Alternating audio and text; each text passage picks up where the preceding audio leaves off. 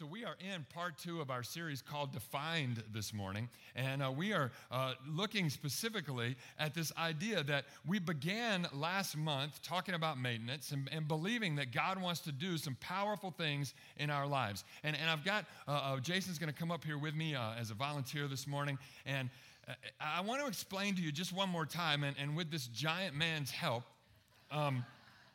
this idea of maintenance, right? Because in our maintenance, we said the thing that we need to do is connect to God.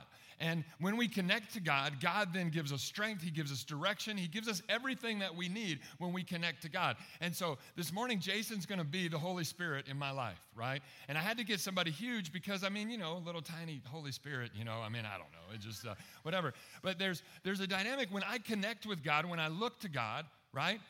The first thing that I might be inclined to feel is a sense of guilt and a sense of smallness, right? I see the Holy Spirit. I sense His holiness, the Holy Spirit, and I immediately feel guilty and I feel small and I back away. That could be one inclination that I have. I want to tell you there's another inclination, and that is as I see the Holy Spirit and I recognize His power, I can begin to feel like I'm not sure I want to surrender control. And I can actually get angry. And I connect to God, and I see the Holy Spirit, and I see His power, and I'm like, you mean you want control of my life, and you want to take these things away? And I can be angry, and I can respond in that way. And make no doubt that when all of this is happening, that the enemy sees on the outside, and the enemy's going to come. And the enemy, listen, the enemy's learned a lot over the last 2,000 years, and he doesn't come to you in a way that drives you into a spiritual reality. The enemy comes in a way where he lights little fires and distractions, and if he can't get you, he wants to push you, right? He wants to hurry you along. And so here I am, I turn to the Holy Spirit. I'm either feeling guilty or small, or I'm feeling angry and I'm upset that He wants all this control. And then all around me begins to have little distractions, little fires, little things rushing me and pushing me and distracting me in that season. All of this is fine. Greater is He who is in us than he who is in the world. The thing that we need to be aware of is what is happening. When we know what's happening, we are prepared and we can come against it. When I know that my inclination, we think, oh, the Holy Spirit, oh, it's so wonderful and everything's going to be great if I just connect to God. But instead, when I recognize those dynamics that can happen both inside me and around me, then it makes all the difference. So can we give Jason a hand this morning? Thank you, sir. He is uniquely equipped.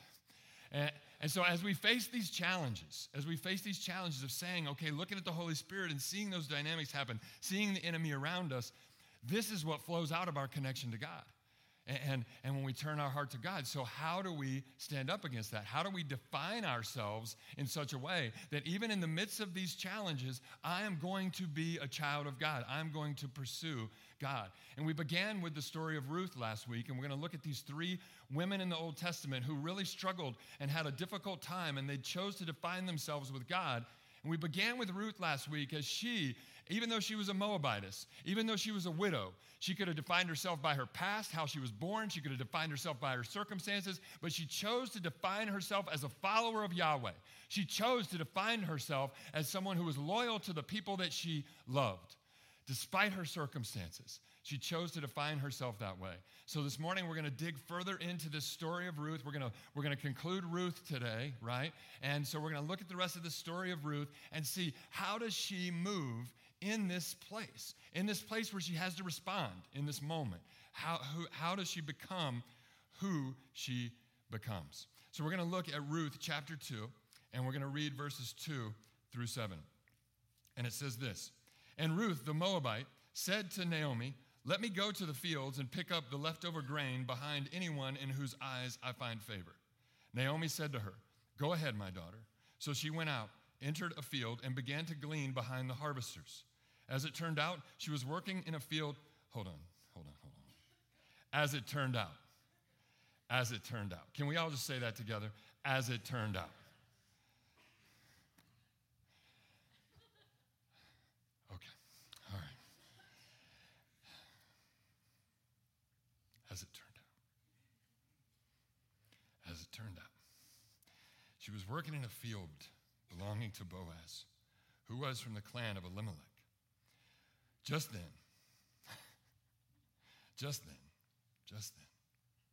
Boaz arrived from Bethlehem and greeted the harvesters. "The Lord be with you." "The Lord bless you," they answered. Boaz asked the overseer of his harvesters, "Who does that young woman belong to?" The overseer replied, "She is the Moabite who came back from Moab with Naomi." She said, "Let me please glean and gather among the sheaves behind the harvesters." She came into the field and has remained here from morning till now, except for a short rest in the shelter. Let's pray together.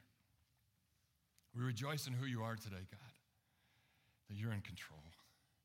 We rejoice in the peace that we have in you. God, we desire to be your people because you are God, because you are beautiful. Lord, we are drawn by your great love. So, Lord, strengthen us today, encourage us, guide us, and lead us. And we ask it in Jesus' name. Amen and amen. You know, love is an interesting thing. And love songs are an interesting part of love. Love songs have a tendency to take us into different places and do different things. And love songs are just an interesting part of love. You know, there was a song that I didn't like much, but I heard it. In fact, it was old when Michelle and I were dating. It was an older song. But I heard it at just the right time when we were dating. And here it is.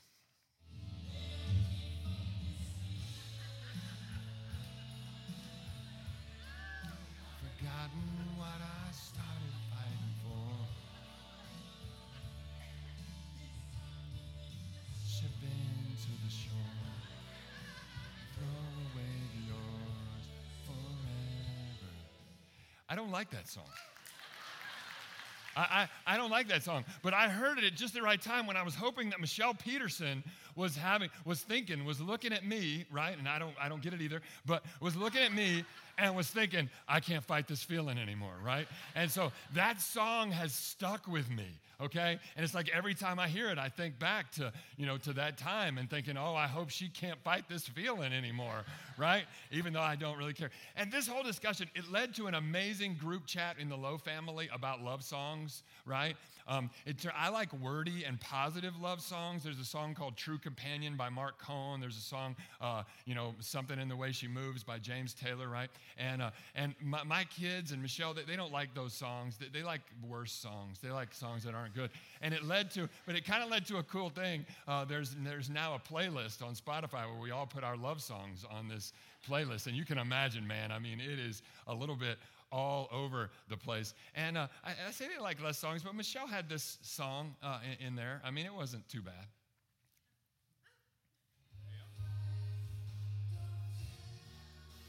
It's not worth dying for. Anybody? Any Bryan Adams? I know he's Canadian, but we can, okay, all right.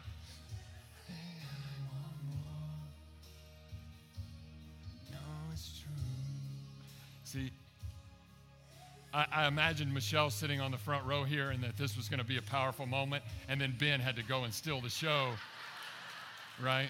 And, my appendix, whatever, man, And I'm trying to score points. Ben, I'm trying to score points. But, there's something about love songs, and that is that they focus a lot on the beginning of the relationship. Right? I mean, there's so many songs that are really focused right on the beginning, and it's like, I like you, and we're at a distance, I really want to have your heart, and then we're getting to know each other, and oh, you're great, right? And then it's like, oh, well, we're in this relationship, and you're the greatest person ever, and it's all wonderful, right? And then there's a whole nother swath of love songs that focus on the end, right? It's like the breakup songs, right? I mean, you think about it, it's like there's either breakup songs or there's beginning songs. There's not a whole lot of songs about the 11th year of marriage with your morning breath stinks and these kids are brats and but I'm not sure I like you, but we're going to grind it out anyway, right? There's just not a lot of those songs. Now, I know there are some. Don't send me your country songs, okay? I know there are some of those songs, all right? But yet the vast majority focus on the beginning or the end, right? And the same is true of our songs about Jesus. Jesus' love for us is the greatest love that ever has been. And yet so many of our songs and our thoughts, what do they focus on? It's like the salvation experience, right? You think about all the great songs, the Billy Graham songs, Just As You Are and all this. And it's like focused on, even Amazing Grace, right? I mean, all the songs, and it's like, this beginning, and the weight that lifted off, and it's great. Or there's the end song, the songs that you know from the funerals, right? It's like you go to the funeral and you can pretty much kind of guess which songs that you're going to hear, go tell it go high on the mountain or whatever it is. I don't know. It's discouraging to me. But you're going to hear those songs. And it's like those two seasons are just so well represented in our thinking, in our songs, and in all that stuff. It's like the beginning, right? It's great, it's wonderful. I mean, man, when you're first saved, can you remember back? Maybe you've been saved a while, but you remember that weight that lifted off of you, and it's like so glorious and awesome. And you look back at that, and then you know that in the end, right? That the songs that they're going to sing, and they aren't as great, but they're there, right? The songs are there. But yet, where's our life lived? Our life seems to be lived in the middle of this. I mean, there are some of us that have been saved for many years and Lord willing, have many years of life left. And where are we at? I mean, we're in the middle. We're grinding this thing out. And we're trying day by day to live according to the plans and the wishes of God and the desires of God. And it's there in the middle, in the grind, right? Where we have to live our lives and where we have to define ourselves. The daily grind is not glamorous. The daily grind is not an event in the relationship, but it's the grind that most clearly defines us. It's those decisions that we make when we're having to hold on tight, and when we're being crushed, and when we're trying to figure things out. In the middle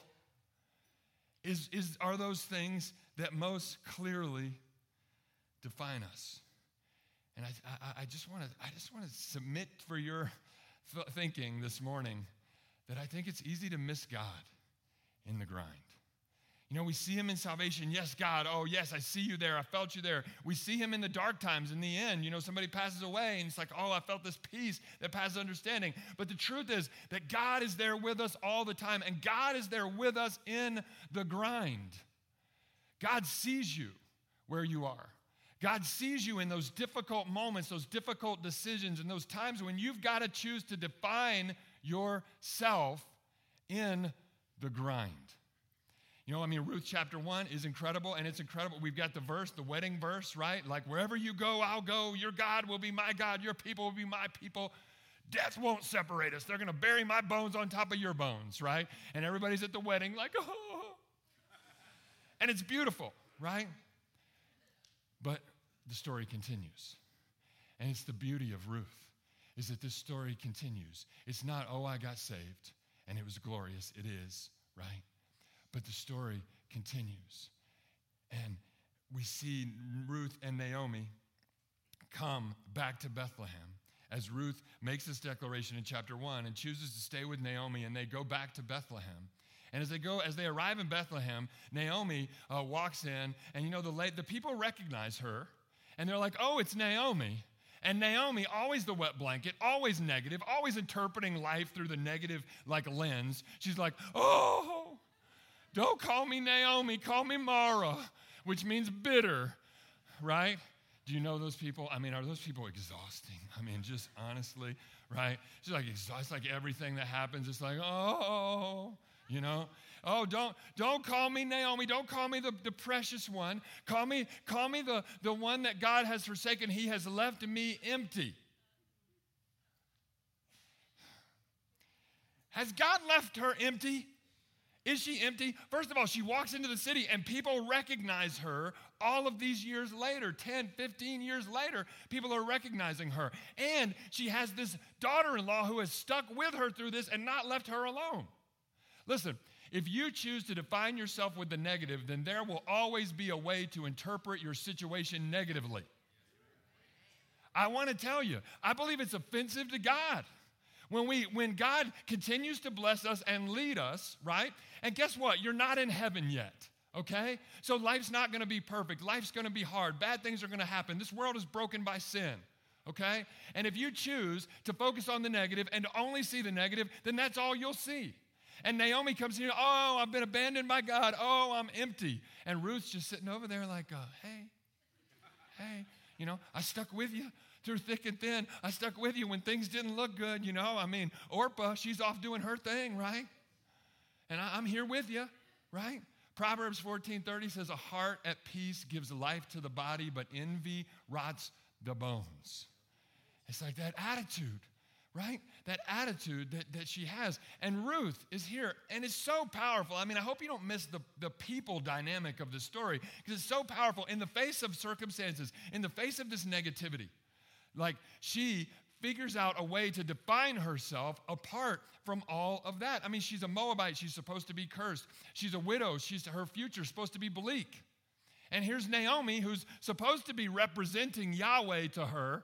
She's the follower of God. And yet Naomi's just, no hope in God, not telling her to have hope, not leading her.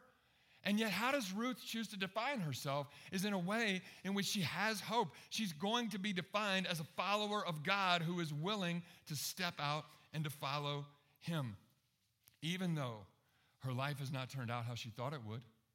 You remember, her husband's name was Kilion, right, which a lot of you thought was cool. Everybody was like, oh, that's a cool name.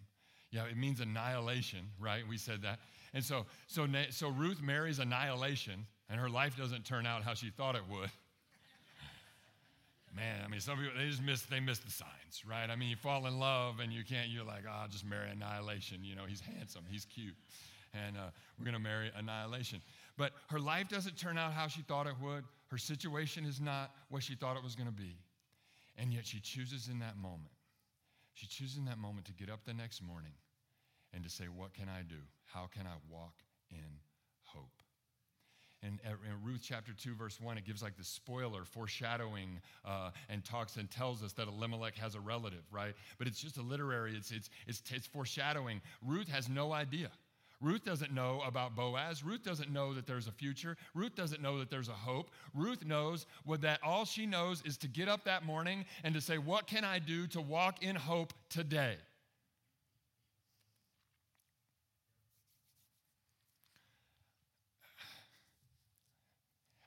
Let the band come, let's pray, let's go home, right? Because I'm just to tell you, if you just got up tomorrow morning and regardless of your circumstances, regardless of your past, regardless of what things look like, and you said, what can I do to walk in hope today, then God can transform your life. You're going to see it.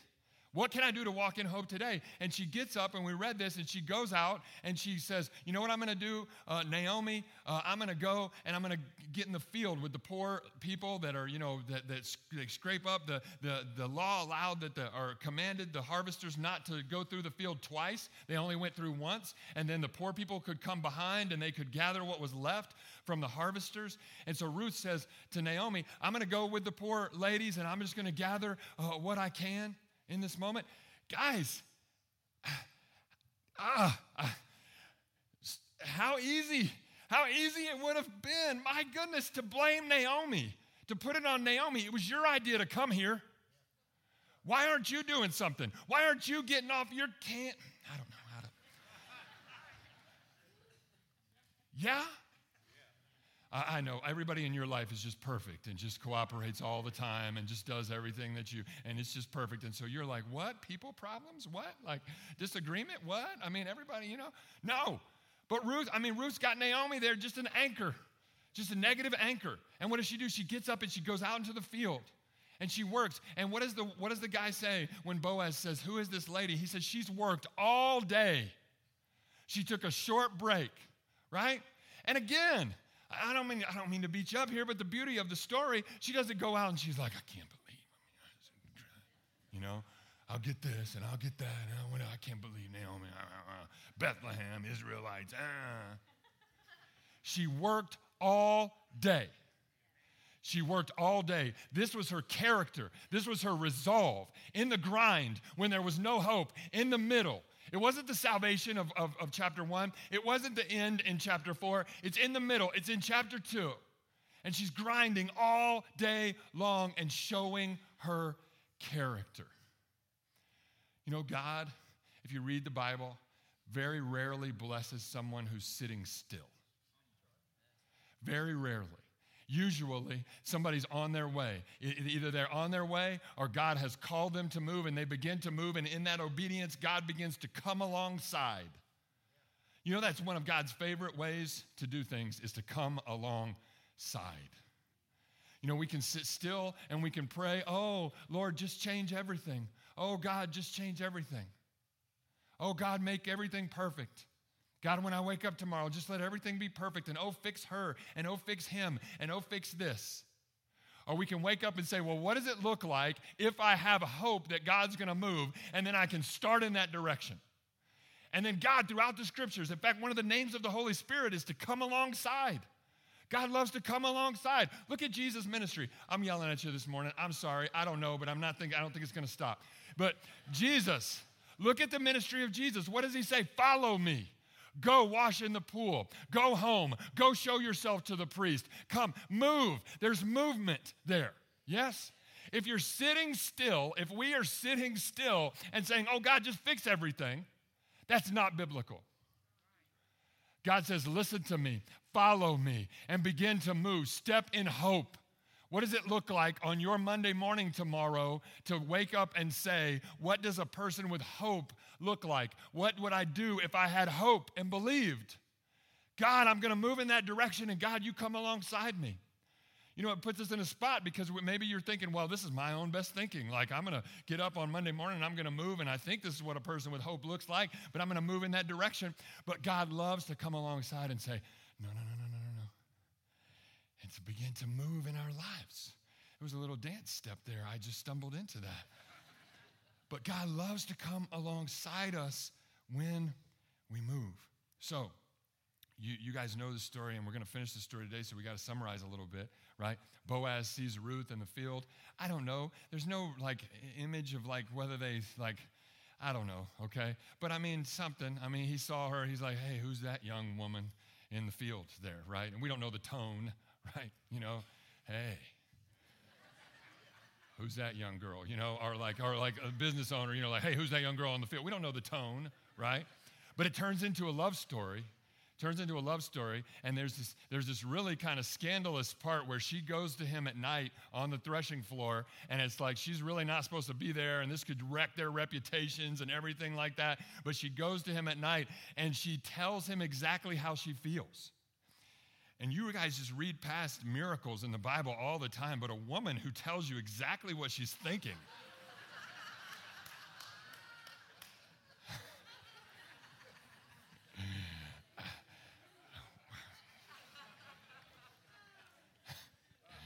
Michelle's not here today. She's with Ben.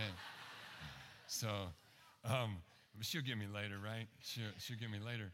And Boaz responds, and he tells her exactly what he's thinking. And they come to agreement. Hey, I want you to marry me. He's like, I want to marry you. All right. And he says to her, but listen, I want to be your redeemer. I want to be your kinsman redeemer. But there's one relative who's closer to you in relation, closer to Elimelech in relation than I am. So that person, I have to talk to that person first, right?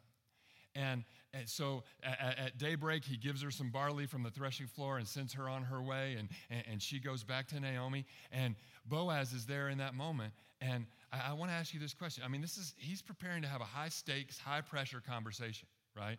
He is about to talk to this guy who, if the guy chooses, could say, no, I'm going to marry Ruth.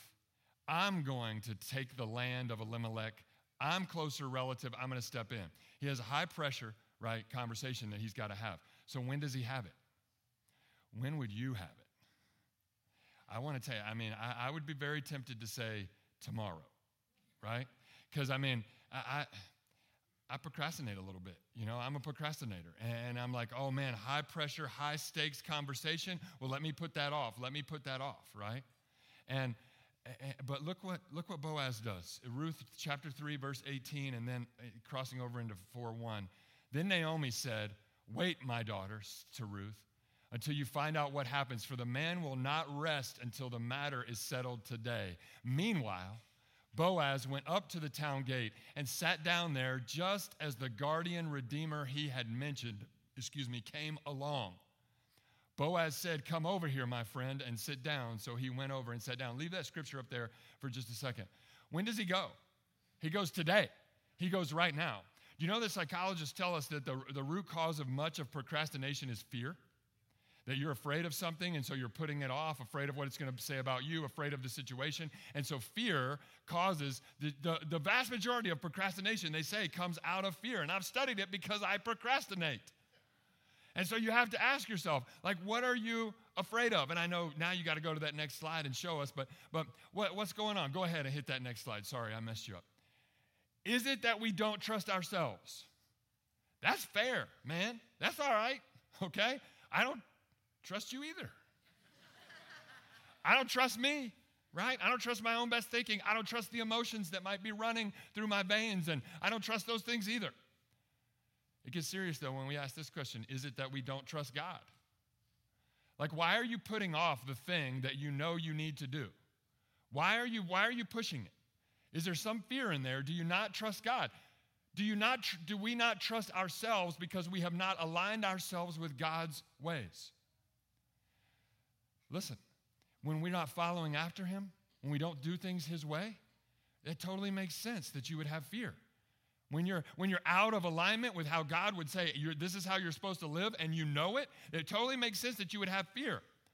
But when we step into following God, when we step into his ways, when I come to God and I say, God, listen, I know I'm not perfect, but to the best of my ability, I am following after. I've done what you've told me to do. I'm trying to follow. I'm trying to be the person that you want me to be.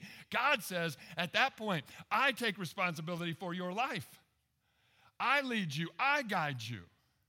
And if we find ourselves putting things off constantly or putting off important things, we have to stop and say, is it a lack of trust in God? Is it a justified lack of trust in God because I'm not living as I know I ought to live? But that is a sign to us that says something is not as it ought to be if you're constantly putting off the important things in our life. But what does Boaz do? He doesn't put it off. I mean, he gets up off of that threshing floor where they had this nighttime rendezvous meeting. He gets up and he walks straight to the city. Can you go back to that scripture that I told you to leave up a second ago? Don't go to 4. Go back to, I think it was 3. And what does it say? It says this, meanwhile, Boaz went up to the town gate and sat down there just as the guardian redeemer he had mentioned came along. Where are we at again? Where are we at again? When you begin to move in pursuit of God's plan, God loves to come alongside you. And just as, listen, we're going to find out that this guy, this other redeemer, he's not a good guy. What if Ruth had gone into his field? The whole story would have come out differently. Ruth's fate would have gone differently. What if Boaz had delayed going to the city gate? He would have missed him, right? He would have come along and he would have missed him. But what does he do? Both of them are moving in pursuit, and God is coming alongside and guiding, then ordering their steps in this process. Amen and amen. So, just so happens that as he's there, he meets this guy. He meets this guy, and he says, hey, you need to redeem this land. And the guy's like, hey, I'd love to redeem the land. And he said, also, you need to marry Ruth. And the guy's like, oh, hang on. I don't want to marry Ruth. I just wanted the land. If Ruth had made it into her field, into his field, the whole story would have been different. But instead, she came right to the right place. And Boaz redeems her, and Boaz and Ruth, they fall in love, and they have a beautiful wedding, and they have all the things, right? And there's something inside of me. I don't know. Maybe this is how I'm broken, okay? An easy, shallow, happy ending, I hate it. Maybe it's because I've been forced to watch too many Hallmark movies, and it's just like in the first 3 minutes, you're like, oh, okay, she's going to fall in love with him, and this is how it's going to end. It's all going to end good. Ruth and Boaz, you look at the story and you say, man, that's just a shallow, happy ending, right? And I want to tell you, you know what? All endings for us aren't happy, and life is hard. And life is challenging. But listen, the end of the book of Ruth is not just the happy ending. The end of the book of Ruth is a prayer and a genealogy. And listen to this prayer that the leaders pray over Boaz. Then the elders and all the people at the gate said, "We are witnesses. May the Lord make the woman who is coming into your home like Rachel and Leah, who together built up the family of Israel. May you have standing in Ephrath and be famous in Bethlehem. Through the offspring the Lord gives you by this young woman, may your family be like that of Perez, whom Tamar bore to Judah." These are the great-great-great-great-great-great-great-grandparents of Jesus. Did they become famous in Bethlehem? That was an easy one. Did the grandparents of Jesus they become famous in Bethlehem? Yes, they did. Then the genealogy in Ruth 4:18 through 22. This then is the family line of Perez. Perez was the father of Hezron. Hezron the father of Ram. Ram the father of Abinadab. Abinadab the father of Nahshon. Nahshon the father of Salmon. Salmon the father of Boaz. Boaz the father of Obed, the father of Jesse. And Jesse the father of David. The father of David. Jesus in the line of David. Jesus the Messiah. This story is so interesting because it doesn't just end with, oh, this is a happy ending. That wasn't the point of the story. Our stories might not end in a happy way, or we don't know that we get everything that we want or everything that our heart desires. We don't know that. But the end of the story has eternal consequences. That's the point of the story, is in the end, Obed is the father of Jesse, and Jesse is the father of David, and Jesus comes, the son of David, the Messiah. And our lives have eternal implications. And those eternal implications are played out in the grind of everyday life. Yes, we come to a salvation moment with the Lord. Yes, in the end, we will rejoice because our death is going to be glorious too as we leave this body and enter into the presence of the Lord. But it's in the middle that we define ourselves, where we make the hard choices. Am I going to be obedient? Am I going to be a child of God? Because those choices have eternal consequences. Guys, this is the power of Ruth. This is the importance of Ruth, is to remember that on a random Tuesday, on a Thursday morning, on a Friday night, I can make a decision in the grindy part of life, and it's going to have eternal consequences. I can make a decision on a Sunday morning. It's going to have eternal consequences. Maybe you're here this morning. Maybe you're listening online. And things haven't turned out how you wanted them to. Maybe you're in the middle of circumstances and it's hard not to be negative. It's hard not to blame the people around you. But your attitude and your decisions in these grindy parts of life will have eternal consequences. Either a testimony to the Lord or a testimony that we weren't really sure and didn't have faith to believe and to hold to the truth. If you're here this morning and maybe you've never surrendered your life to Christ.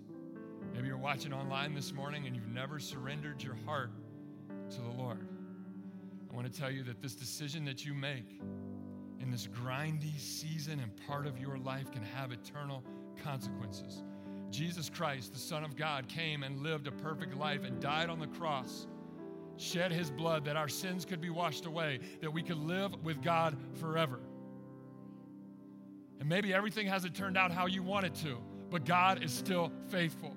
The blood of Christ is still effective to wash you clean. Maybe this life is not going to be all that you want it to be, but God has promised you eternity. To look back and to say that the struggles of this life do not compare to the glory of the life to come.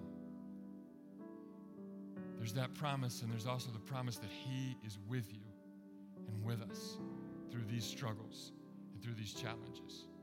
As we bow our heads this morning and close our eyes, I just want to ask you in this moment, if that's you, if you would say, Pastor, I have come to believe that Jesus Christ died for me, but I've never surrendered to him as the Lord of my life. And I want to make that decision today. I've been looking at my circumstances. I've been looking at everything that hasn't turned out how I wanted it to. And I've been frustrated and I've been lost. But I've come to believe that regardless of what my circumstances are, that Jesus is true and real. And I want him to wash me clean. I want to be his child. with every head bowed and every eye closed. If that's you this morning, can you just slip up your hand and say, Pastor, that's me. I need to pray that prayer. I see your hands. Is there anyone else who would say, that's me? I see your hand. I'm not going to call you out or forward. Nobody's going to know except for me, you, and the Lord that you're praying this prayer in this moment. Is there anyone else who would join these four who have said, that's me? If you're home, online, can you just raise your hand right where you are and just raise it as a sign of faith to the Lord and say, God, that's me. I see your hand here in the room. I see you. I see you. Regardless of what's happening in your life in this moment, this decision will have eternal consequences. Is that you this morning? I see your hand. You can put your hand, just put it up and put it right back down. I see your hand. I want us to pray this prayer together, all of us, out loud, so that those that raise their hand are not singled out. If you're home, even if you're by yourself, but you raise your hand, I want you to say this prayer out loud to the Lord where you are as we all say this together. Dear Jesus, I believe that you died for me. Wash me clean. Forgive me of my sins. Restore me to God. Come and be the Lord of my life. Lead me from this day forward. I ask it in Jesus' name. Amen and amen. For all of us, there's challenges. For all of us, our lives are going to be defined in the grind of the day-to-day decisions. Will we wake up tomorrow and the next day and say, what does it look like to be a person of hope? What does it look like to walk out into that field? Those decisions are going to have eternal consequences as well. May we follow the Lord with our whole heart each and every day. Amen? Let's stand together. Our prayer team is coming at this time. If you have any prayer needs that you would like to pray with them about, they are here. They would love to agree with you in prayer. Maybe you prayed that prayer of salvation this morning and you want to just share it with somebody. They would love to hear that from you. But if you prayed that prayer, I want to tell you that the next time we have baptism, you need to be baptized. The scriptures tell us that this is the way we publicly confess that we are followers of Jesus, is that we are baptized. It's a direct command from God. So if you prayed that prayer and you raised your hand, and I'm the only one that saw it and God saw it, but the way you publicly confess Him is to be baptized. And so as you see that baptism come up, you need to sign up and you need to make that public declaration of Him as your Lord and Savior. Amen? But if you wanted to come tell me after service that you prayed that prayer, I wouldn't mind doing a little dance with you. God, I pray your blessing on your people as they go from this place. Give them peace that passes understanding, so much so that the people around them come and they say, what's different about you? And our answer will be, it's Jesus. He's given me peace. He's saved me. I know where I'm going to go when I die. And so with that card off the table, nothing else is scary anymore because I have peace that He's walking with me through this life and into eternity. Thank you, Lord, for this peace. And I pray this blessing on your people now in Jesus' name. Amen.